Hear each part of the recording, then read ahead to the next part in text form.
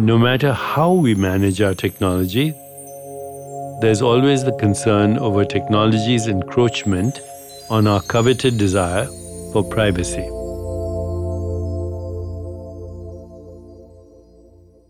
Is technology invading our privacy?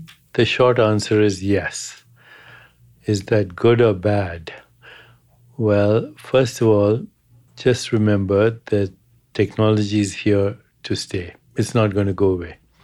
Secondly, as technology evolves, it'll become obvious that there are no secrets anywhere, anytime, for anyone. Is that good or bad? Personally, I think that's good. If there is transparency and openness and no secrets, and if people communicate with each other with integrity and honesty, then evolution happens, emergence happens, creativity happens. However, I should also say that there are all kinds of people on social media. And the internet and social media and technology is a good place for predators, for unscrupulous people, for people who have no qualms about invading your privacy or blackmailing you, on and on. It's all grist for the mill.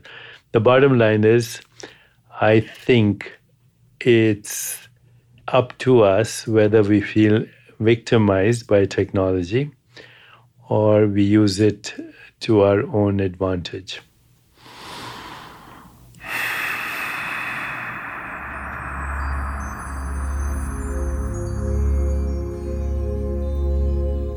I've always believed in emergence as part of our evolution.